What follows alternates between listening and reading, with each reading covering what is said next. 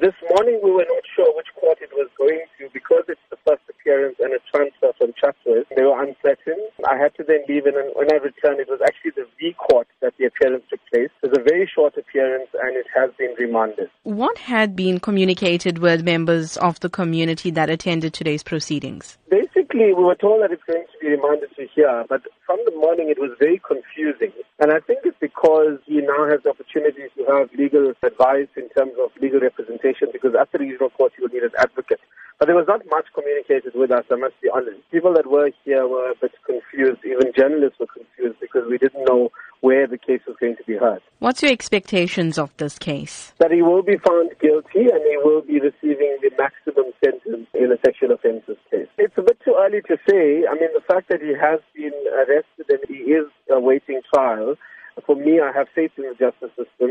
Also, the fact that it's been transferred from a lower court to a higher court means the seriousness of the offence. So I'm just waiting for the actual proceedings to start.